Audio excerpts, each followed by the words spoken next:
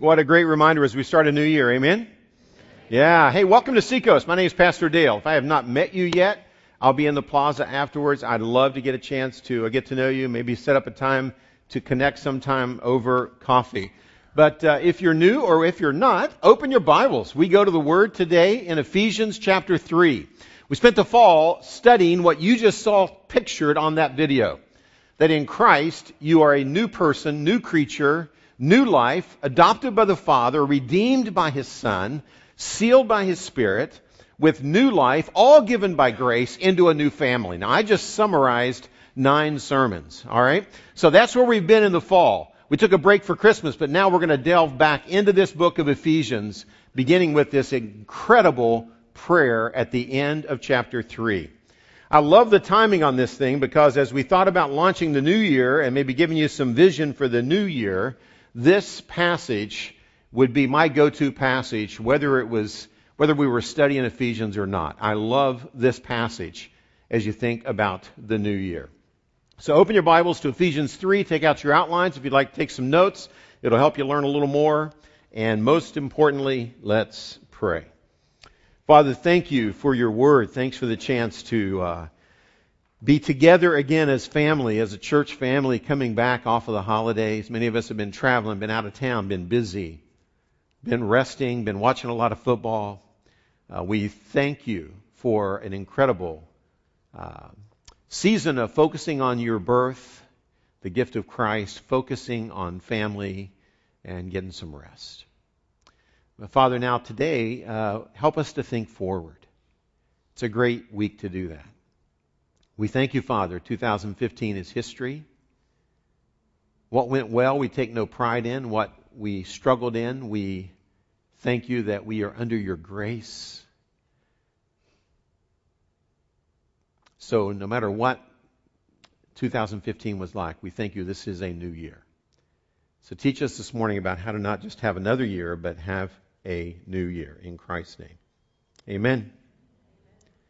Well, this is the classic week in which everyone talks about what? Setting New Year's resolutions. Now, I'm not going to do a sermon on resolutions. Can you be joyful over that? Huh? Okay, yeah.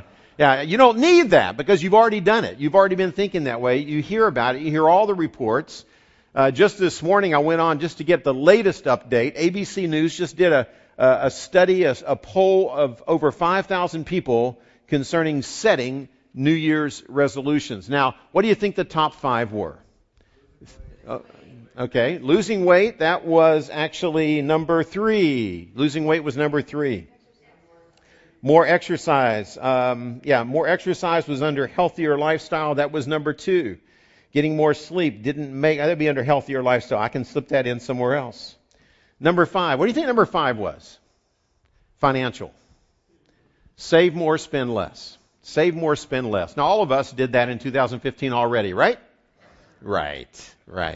Okay, save more, spend less was number 5. Number 4 was more time with family and friends.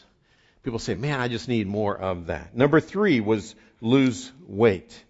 Totally irrelevant to me. Number 2 was healthier lifestyle. That's been one of my goals already. Becky and I have been dropping some pounds already in 2015, hoping to continue. Number 2 was healthier lifestyle. Number 1 was this: enjoy life to the fullest. Enjoy life to the fullest. There is an internal yearning in people's souls to say, you know something, I don't want to just live and exist. I want to kind of have life to the fullest, whatever in the world that means. I often have said since coming here to Seacoast on weeks like this, it's easy to have another year. I think it's much harder to have a new year. To have another year, all you got to do is keep kicking. If you keep kicking, the heart keeps beating. If you just kind of survive the year, you will rack up one more year. You'll have another year. But I don't know about you, but very few people I talk to really want to have just another year. You'd like to think that something about this coming year will be new, will be different, will be a little bit better than 2015. I know that's true for me. And there's nothing wrong with all of those other goals. I'm not going to put those down. Being healthier is an important thing. In fact, my wife loved me so much that she actually bought me this fancy little bracelet that I am now enslaved to. I'm now privileged to wear. Okay, and it's tracking all kinds of stuff, right? It tracks the number of steps. So now I've got a goal. I've got a goal of 10,000 steps a day. And you realize, that's easy. And then you realize, whoa, that's not so easy. So I got to get up out of the easy chair, because I was thinking, if I'm watching a football game, I should get steps for that. Amen? Because my heart goes up and I'm energetic. I'm into it. My Mountaineers won last night. For those of you that stayed up and watched the game, if not, sorry about that. Any Arizona State fans in the room? Any Arizona State alum? Anyway, too bad. But so we had a good day. Yeah, it didn't give me any credit for that. I had to get out of the chair between one game and another and go for a walk with my wife, and that was a good thing. So I think this thing will help me. In fact, what I've learned is this year, as I'm preaching, you're going to see me doing this much more, because I need to rack up steps. Okay, so if you notice me pacing more whenever I preach, I'm just kidding. I will not do that to you, but I will do this. But anyway. Wow, that just counted those. That's good. Okay. So there's nothing wrong with setting those types of goals, but let me go a step deeper with you this morning. What if God said, I want to give you 56 seconds, and you've got my undivided attention, and you ask me for anything that you want to ask me for. You got 56 seconds to ask God for anything. And then time's up. What would you pray? Because I figure if I just got 56 seconds to talk to God about anything, I think I'm going to get pretty focused on what matters most. Does that make sense? What if I took it and made it more personal for those of us who are parents? What if you had 56 seconds to talk to God and ask God to do anything you could ask for your kids? What would you pray? 56 seconds to pray for your best friend. What would you pray? 56 seconds to pray for a new friend. Last night, Becky and I had a chance to watch a football game with a new friend, neighbor that we don't really know very well yet.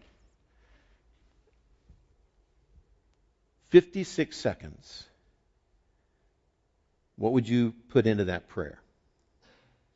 The Apostle Paul in Ephesians just spent 3 chapters trying to teach his new spiritual children about their new life, their new faith, their new family. And now before he starts teaching them, and we'll start studying it next week, all the aspects of living out this Christian life in chapters 4 through 6, he stops and he prays a 56-second prayer. At least that's how long it took me to pray it. So we're going to look at what God, inspiring the Apostle Paul, felt were the 56 seconds of most important stuff, most important things that really can make a difference in our lives in 2016. Ready? Here we go. Listen to it first. Chapter 3, verse 14. For this reason I bow my knees before the Father, from whom every family in heaven and on earth derives its name, that he would grant you, here's the prayer, that he would grant you according to the riches of his glory, to be strengthened with power through his Spirit in the inner man, so that Christ may dwell in your hearts through faith, and that you, being rooted and grounded in love, may be able to comprehend with all of the saints what is the breadth and length and height and depth, and to know the love of Christ which surpasses knowledge, that you may be filled up to the fullness of God. Now to him who is able to do far abundantly beyond all that we ask or think, according to the power that works within us, to him be the glory in the church and in Christ Jesus to all generations, forever and ever. Amen. Now, some of you obsessive compulsives just timed that. But when I read it this morning, it was 56 seconds of what really matters. Father God, as we study this 56-second prayer, I pray that you would teach us the things that matter most in our lives and the lives of our family, friends, the things that matter most to you, the things that out of your deep love for us, you're going to teach us from this prayer. So thanks for inspiring Paul to write it. Thank you for leaving it for us to guide us into 2016. In Christ's name we pray. Amen. What this prayer focuses on is engaging with God. I've kind of called this sermon, Got God? Then Get a Dream. And I think that it, in essence, captures the passage. This passage is first all about a focus on God. It's all about a focus on reminding us and praying that we really would deeply understand who this person is that we call God. God the Father, the Son, the Spirit. They're all mentioned in this one prayer. And then he's going to talk about if in light of that, if you got God, then good grief. In light of that, how does that affect your dreams and your thinking about the new year? So let's go there. Number one, got God. Number one, engage with the Father. And the phrase I like is with intimacy and awe. Engage with the Father, if you're taking some notes, with intimacy and awe. Listen to it again. For this reason, Paul says, I bow my knees before the Father, from whom every family in heaven and on earth derives its name. Interesting that as he begins in 14 and 15, he emphasizes in that language two different aspects of God. And they're the same two aspects that I think Jesus mentioned when he said, hey, when you pray, pray this way. Our Father, who art in heaven, hallowed be thy name. Excuse me. Because in that you see two things. Number one, is you see the need for us to recognize the awe, to live with an awe of God, that He is worthy of worship and submission. Paul says, I bow my knees before the Father. Now, when you bow before someone, what's that a symbol of? Number one, it's a symbol of worshipful respect. And number two, it's a symbol of submission. I realize that God the Father deserves me to get on my knees, if not physically, at least in terms of my attitude toward Him, that I am in awe of Him.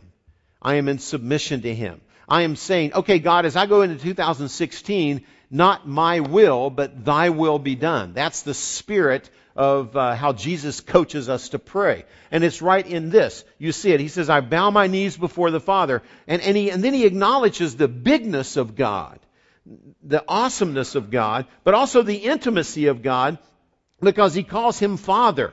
He's approachable as a heavenly dad. So we're in awe of Him and we submit to Him, but He is approachable. He still says, call me Dad.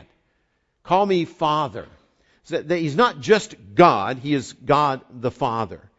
He says He is so big, He says He is the one from whom every family in heaven and on earth derives its name. And the emphasis, I think, is simply that God is the source of life. He's the source of all of humanity. No one lives and breathes who didn't get their life from God. He is ultimately the source of life, the source of every family on the planet owes their life to Him. He is our Heavenly Father. So you see that balance. Go back again on that slide, Apple, of awe, of recognizing that He is so worthy of our worship, and He's worthy of us as we begin the new year, saying, okay, God, the best thing for me to pray for first is not for any resolution, except I want to follow You. I want to submit to You. I want You to be God, and I will be Your disciple. I will be Your follower. You are the shepherd. I am a sheep. And I live and breathe for You. I don't expect You to live and breathe for me. And, but it's that position before the Father that's kind of the foundation for everything. But yet also the intimacy level that God says, I'm your heavenly dad. So in the one sense, we get on our knees before God. In the other sense, the image is when we crawl up on His lap and cuddle up with Him, because He's like a loving dad who wants to hold you, wants to care for you. We're going to see that as we go through the passage. It's kind of been interesting that I think in my life I've seen Christians in America kind of swing from one direction to another. I think when I was growing up as a kid, God was so big and awesome, and that it was like He was unapproachable. And then it kind of went to no, God is your buddy. God is your friend. God just loves you. And then God kind of became so intimate that I think sometimes we lose our respect for awe of God. So you have to have an amazing awe of God as your creator, the source of all life on the planet, but yet at the same time, He is so intimate that He's inviting us to have a relationship with Him as a dad, as a loving Heavenly Father. It's the foundation. So we need Him. We need His help. The idea, too, of getting on your knees before God is the image is that we pray more. The image is we pray more because we need more, and we have a great dependence upon Him. So understanding that, God, for me to have a new year that's different from last year, it's not going to happen without You. So go into the year more prayerful, more dependent, more submissive to the Father, because that places us in a position where something can then begin to happen. What is it that wants to happen?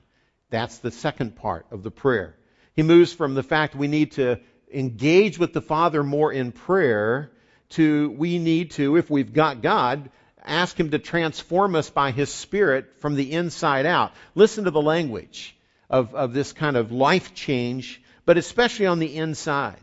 He says, I go before the Father. Why? Verse 16. That He would. Here's the first request. That He would grant you. That He would give to you this gift. That He would grant you, according to the riches of His glory, to be strengthened with power through His Spirit in the inner man, so that Christ may dwell in your hearts through faith. Pull up there. That's the thought. 3 quick observations. What he's really praying for, in a nutshell, is what I would call true spirituality. Not just doing church, but actually experiencing God in a relationship with God that is what I would call true spirituality. Now, there are 3 key words or concepts in here that I want to just draw out quickly. Number 1, be aware of the riches of the Father. He says, I'm praying that God would grant you from the riches of His glory all that you need. So he's recognizing there's this awareness that I wake up every day knowing that in Christ, that God supplies me with everything I need. That I'm complete in Christ in terms of all the resources I need to be changed and to be a different person in 2016. I have the resources in the Father. It's not up to me to manufacture them. God supplies the building blocks, you might say, for my spiritual growth. Number 2, I'm aware of all that I have in the Father. That's actually Ephesians chapters 1 and 2 in a nutshell. Number 2 is I'm confident in the power of His Spirit.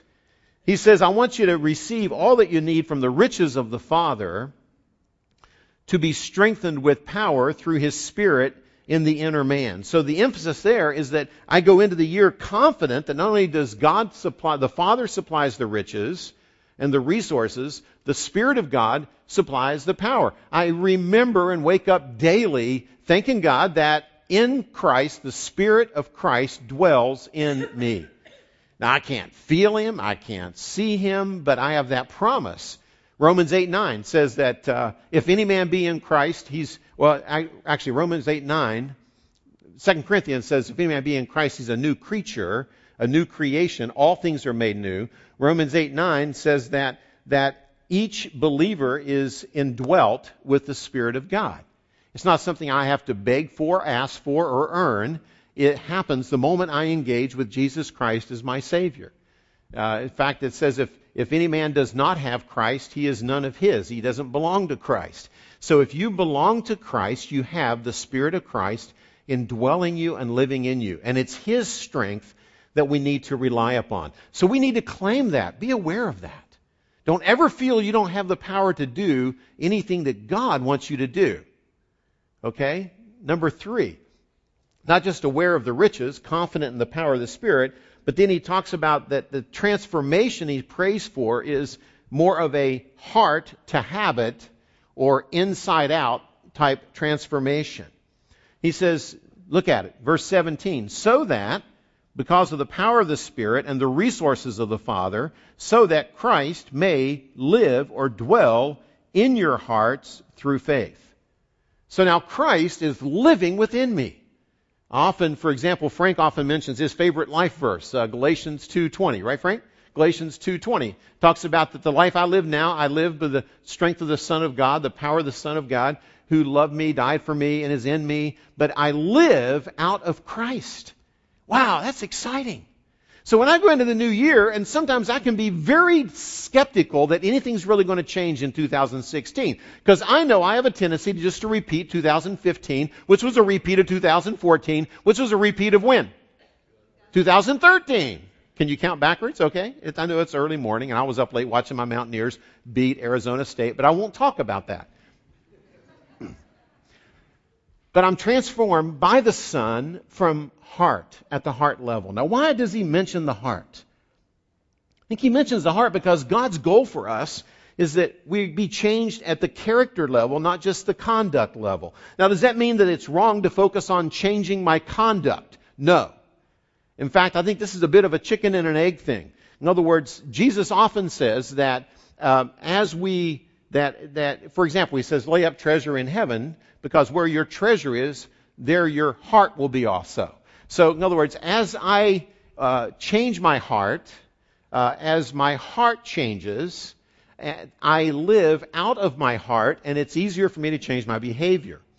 But if I know that there's something in my life that needs to change, as I focus on changing my behavior under the grace of God, then taking steps of obedience to obey Christ and live differently in 2016 in any aspect of my life will help affect my heart. So when I make the right choices and do what God tells me to do, it actually affects my heart. Let me give you a perfect illustration every day from the context of marriage. God tells me to love my wife as Christ loved the church. Some days I wake up and man, I'm just walking in the Spirit, ready to do that, engaged with that. And I look forward to serving Becky and loving Becky and sacrificing for Becky and I'll do all this kind of sweet stuff. So sometimes it just flows out of my heart because I'm feeling the love, man. And then other days I wake up and I'm distracted and I'm busy and maybe I'm not really feeling the love. Maybe I have a bit of a bad attitude. Maybe whatever. Maybe we've had a conflict in our marriage. That happens.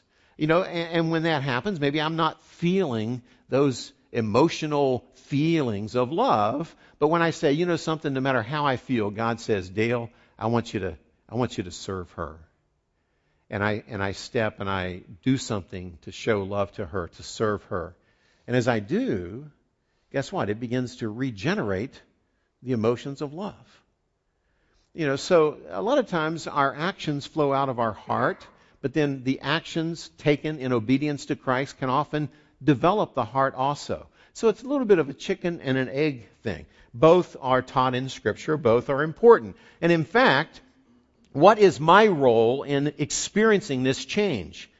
Notice one word. He says, so that Christ may dwell in your hearts through faith. So the role that God says, Dale, exercise faith. Exercise your faith. Now, so if my role is faith, then what does that mean as I try to live differently in the coming year? As we've been talking about faith through the Christmas sermon series, I got a nice note from one of our members that said, Dale, here's how I think about faith. And I want to show it to you because I really like this. It said that faith is best defined as active trust. And at first I thought, faith, active trust. Because I know faith is all about what I believe. My faith is in God. I have faith that God is this way. I have faith that God has these promises for me. I have faith that God behaves in a certain way. There's things I believe about God based on what I know about God from the Scriptures and from my life, and that's my faith as an object. But then I exercise faith whenever I put my trust in what I believe so that it changes the way I live. And both are important. But then he went on to say this, and I want to read it to you. He said, Active faith is living according to what you have good reason to believe is true. I'll say that again. Living according to what you have good reason to believe is true. In other words, God isn't asking us to take blind leaps of faith. He's asking us to have an intelligent faith that is prayerfully explored in the Scriptures that we really believe, but then don't just hold it as something you believe. If you really believe it, it needs to become active so that it changes the choices I make and the way I live. In fact, if you don't do that, here's what you end up with. I like this little analogy. Without reason to believe, you have blind faith. Without action, you have dead faith. You have a dead faith if you say it. I remember James talks about, if you say you believe blah, blah, blah, blah, and you don't act, you don't do works out of what you say you believe, your faith is dead. So you need to understand what you believe. So in 2016, go deeper to understand, wow, this is my faith. It's not a blind faith. It's a faith based on truth and based on history and based on the Scriptures, and it's real. And I have a faith that I hold to because I hold it confidently and firmly because I understand what the Father and the Son and the Spirit have done for me. I understand Ephesians chapters 1 and 2 and all the richness of that. I understand who I am in Jesus Christ. And out of that now, I'm ready to live life and do action and let it affect the way I live. Jesus put it real simple. He says, if you want to test whether you love me, keep my commandments. If you love me, you'll keep my commandments. To some degree, if you're not keeping my commandments, you probably have a problem with you don't really love me. So obedience is a way that you show your faith, show your love, and then love generates that same obedience. So the bottom line, I think, is this. In a 50-second prayer for your life or for mine, number one is, am I engaging? I pray that we will engage our Heavenly Father with dependence and submission. Not my will, but thy will be done. Man, it's great to have a heavenly dad who's adopted us into his family, loves us that much. Then let that grand God of the universe be God. And quit trying to be our own God and make up our own rules and make up our own definitions of what life is like when it really works. So let the Father be the Father and submit to Him. Number two, understand that the Spirit of God lives in you. So you can really anticipate. You know something? It can change. There's nothing in my life that is so powerful that the Spirit of God and the Word of God and the process of growing in Christ can't enable me to change, because I have the Spirit living in me. So be changed from the inside out. But to do that, you got to have motivation. Because it's like most resolutions. What people lose is they're motivated for a week, right? How many of you have bought a gym membership in January and then never used it out after the month was over? Can I raise my hand? I did that a few years ago. Man, I got so motivated. I'm going to get in shape. I'm going to be ripped. Okay. Why are you laughing at that? Are you picturing where'd the laughter come from on this side? Okay. I know. Okay. Talk to you later. But yeah, okay. So I have a six-pack. I just keep it insulated. Okay. And that's okay. God loves me and my wife loves me. Okay. So I'm working at loving myself. Okay. That's harder. But the reality is, so I bought this gym membership. So I went to 24-Hour Fitness in Fullerton. I bought a gym membership and it was cheaper if I bought a whole year. In fact, it was cheaper if I bought a whole year at Costco. So I bought it. I bought it on a whim at Costco. So I started going in January. And I was pretty good in January. I might have gone once in February. And I just got busy. And I didn't have motivation. So That's how these companies make money off people like me. Now, am I the only one in the room that's ever done that? Okay. A couple other, boop, okay. Yeah, you should say, it's okay. God loves you. All right. So get a Fitbit like me. But anyway, here we go. That way your wife knows how many steps you take every day. That's a scary thing. All right. So where's the motivation come from spiritually? And that's the third part of this prayer. I love it. In fact, if you don't read it the way he wrote it, you don't capture the essence of it. Because I want Christ to dwell in your hearts through faith, and that you, being rooted and grounded in love, may be able to comprehend with all of the saints, all the other Christians, what is the breadth and length and height and depth, and to know the love of Christ which surpasses knowledge, that you might be filled up to the fullness of God. Man, it's like Paul just goes on this rant about the awesomeness of the love of God. And it's interesting to me that when you break this prayer down, first we submit to the Father, we bow our knees before the Father, we depend on the power of the Spirit, and then thirdly, we are amazed by the love of the Son. Because, man, that's what gives me the motivation. That's why we got a big cross up here as a focus for our worship. It's because when I understand the cross, and I understand that God so loved Dale that he gave his only begotten Son, that whoever believes in him, that if Dale would believe, he would not perish but have everlasting life.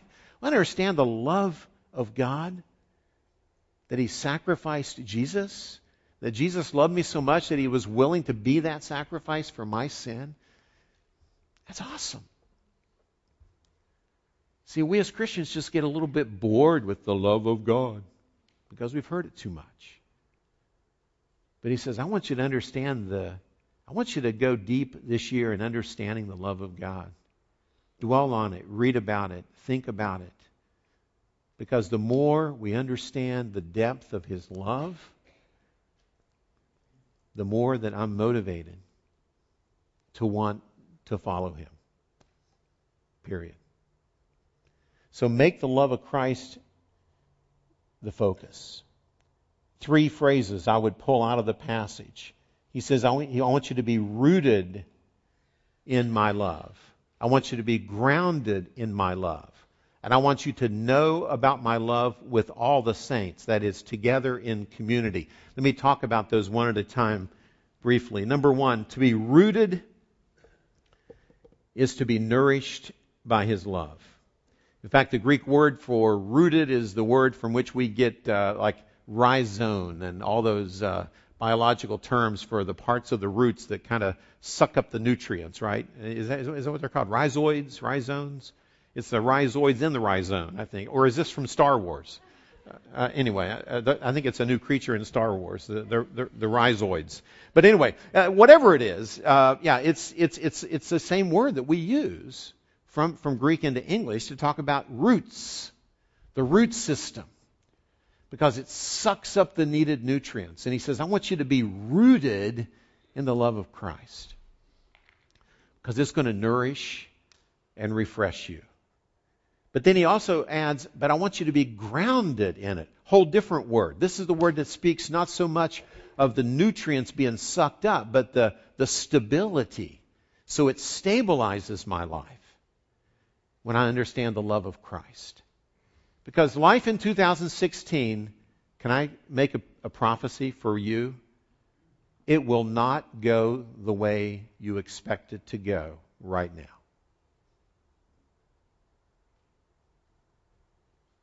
In almost every single life in this room, you're going to have a surprise. You're going to have something negative. There will be negative experiences this year in almost every life. The reason we know that is if you go back over the past years, there's usually some negative experience in almost every year of your life. And if you go through a year and you have no negative experiences, then you are due for 2 the next year. So expect it.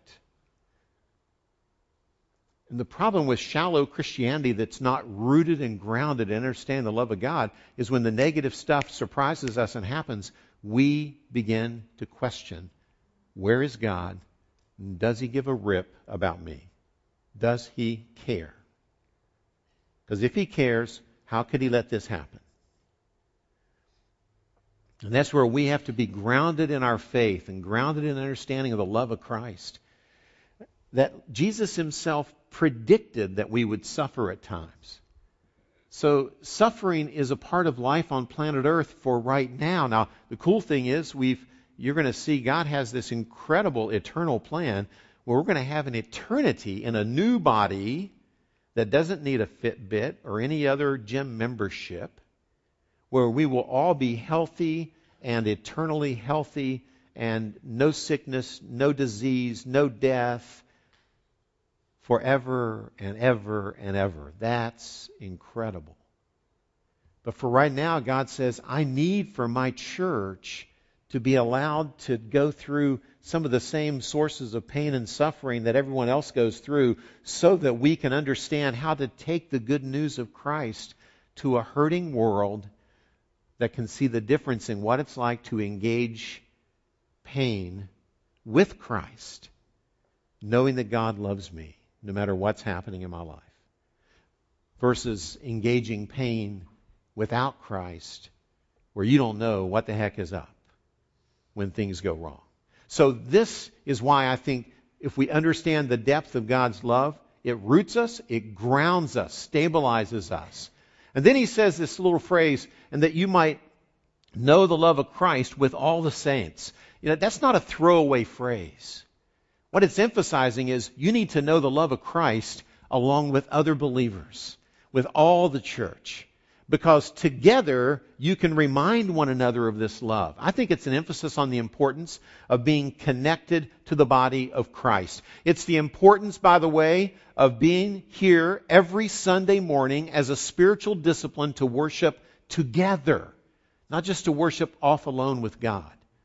There is a real tendency in the American church right now toward individualism in your relationship with God. It is not biblical and it's not healthy.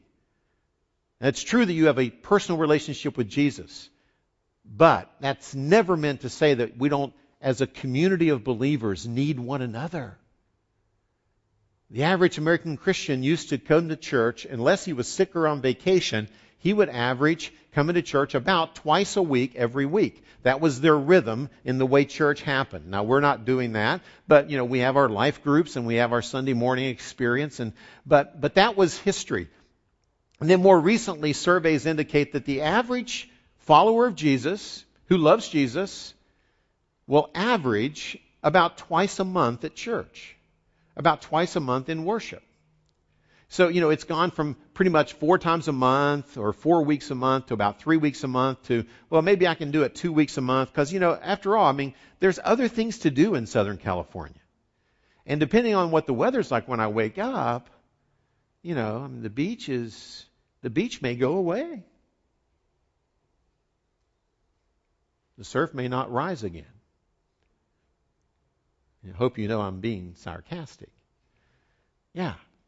And I'm not saying that to guilt you into being at church. What I'm saying that is it's a healthy spiritual discipline to engage around the theme of the love of Christ and celebrate it with all the saints in community, in the community of worship as part of our disciplines in the new year. Just try to make worship a priority in the new year. That's what I'm saying. Try to make your community of a life group a priority in the new year. If you're new to Seacoast, please sign up, use the Connect card, and just write on it, brunch. The newcomers brunch. And it's coming up in 2 weeks. It's the first step into getting to know what this church is all about. And we'd love to serve you brunch on the 17th. If you've already done that, then your next step is sign up for Rooted. The new Rooted class helps root you and ground you in what it's like to be growing as a believer, follower of Jesus here at Seacoast. So these are opportunities. And then we want you, everyone, we encourage everyone to find one of our life groups that you can connect with. And let us help you do that. So that you can be rooted and grounded in the love of Christ with all the saints. With all the saints. Make it a priority to connect. And then last but not least, this incredible prayer moves into the final two verses. And after telling us, look, man, I really pray that we will engage with the Father in dependent prayer, submissive dependent prayer, that we will be filled with His Spirit and transformed from the inside out, that we will be motivated by really going deep on the love of Christ, man, being excited about the love of Christ. And if all that's true, then this is why you should be optimistic in 2016. Now to Him who is able, verse 20, to do far more abundantly beyond all that we ask or think, according to the power that works within us. To Him be the glory in the church and in Christ Jesus to all generations, forever and ever. Amen. Man, I love that. What he's saying is this: if you've got this kind of a God, then you ought to dare to dream a little bigger. I don't know what our dreams have been in the past for our church. We ought to have a bigger dream for Seacoast. That we can have a bigger impact on Encinitas, a bigger impact on North County, and a bigger impact on the world, especially that place called Africa, where God has opened up incredible opportunities for us. We ought to dream bigger for our personal lives, that God will change us, grow us in 2016. You ought to dream a better dream for your kids. See, when was the last time that we prayed this type of a prayer for our children, our wives, our spouse, our friends?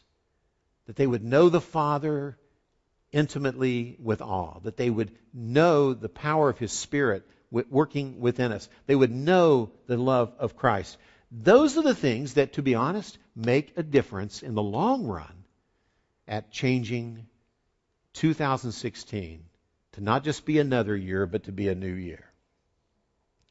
Here at Seacoast, we like to say recently that we exist to build disciples who demonstrate the love of Jesus. We want to be demonstrating it in our everyday world, demonstrating it through our life groups, demonstrating it in us as a church family as we dream bigger in 2016. Just one quick illustration of this is we are going to do something we've never done before as a church. On February 28th, mark the date, we're going to do a community serve day alongside of two other churches, Solana Beach Pres and the Mission. And we're going to be doing this because it's kind of the nickname of the day is the church has left the building. We're going to actually take a Sunday morning, and we're not going to cancel worship, but we're going to worship by serving the community for one day. And our goal is for every single one of us, and we're going to offer all kinds of different ways to do this. We'll get involved in that one day of community service in the name of Christ to show the love of Jesus to our city. If you have projects that you would like, that you're thinking, wow, it'd be cool if we had a team of people to do this, or I'd like to lead a team to do that, then write on the Connect card, even today or next week, hey, I've got an idea for a project, and I'm willing to lead a team. Or I'm willing to lead a team. Someone else can have the idea, but I'll lead a team of 10 or 20 or 30 people to do something that displays the love of Christ to our city in a big way, to the extent that we are willing to do it, and the church leaves the building on a Sunday morning, and we worship by serving. We're going to do it February 28th. Mark your calendars. We got big plans this year to expand what we're doing in Africa. Huge opportunities to make a difference in Congo, in Rwanda, in Tanzania. God has opened very unique opportunities for us to build healthy leaders, key leaders in key denominations, key families, ministries like the Tabitha Center, rescuing prostitutes off the streets of Kinshasa, Congo, and for $1,300 we can launch a new Tabitha Center. You know something? I hope we do a dozen of them this year. We'll see what God does. But the point is, let's dream a little bigger. Let's dream bigger for our own lives. Let's dream bigger for our church. Let's dream bigger for our city. Let's dream bigger for Africa and say, God, blow our minds with what you do in and through us this year. That's my challenge to you as your pastor. You got 56 seconds to pray. I want to give you 56 seconds to just close your eyes and pray, but focus on asking God to help you be in awe of the Father, be confident in the Spirit, be amazed by love, and to dream a bigger dream for your life. In fact, if you want to, you can pray with your eyes wide open and use that list as a guide. But personalize it. Okay? Let's pray.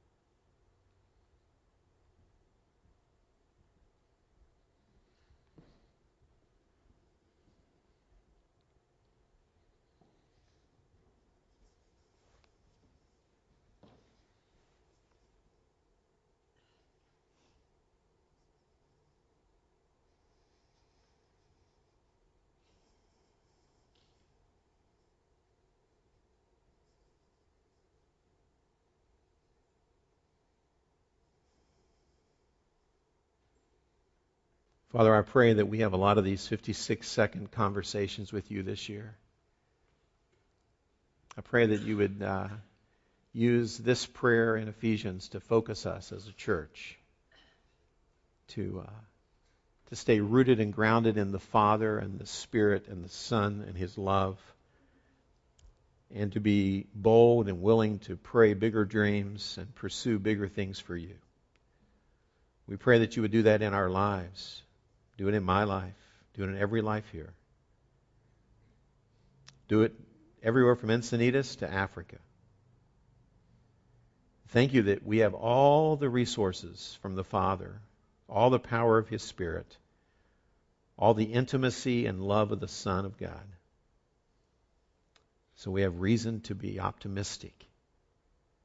So help us to not live assuming that the future will be like the past, but help us to believe you, to have an active trust called faith, and to follow you. And Father, even now as we give to you, let it never be a routine part of worship, but a very, very important expression of our trust in you, expression of our love for you, commitment to your mission. So we give now in Christ's name. Amen.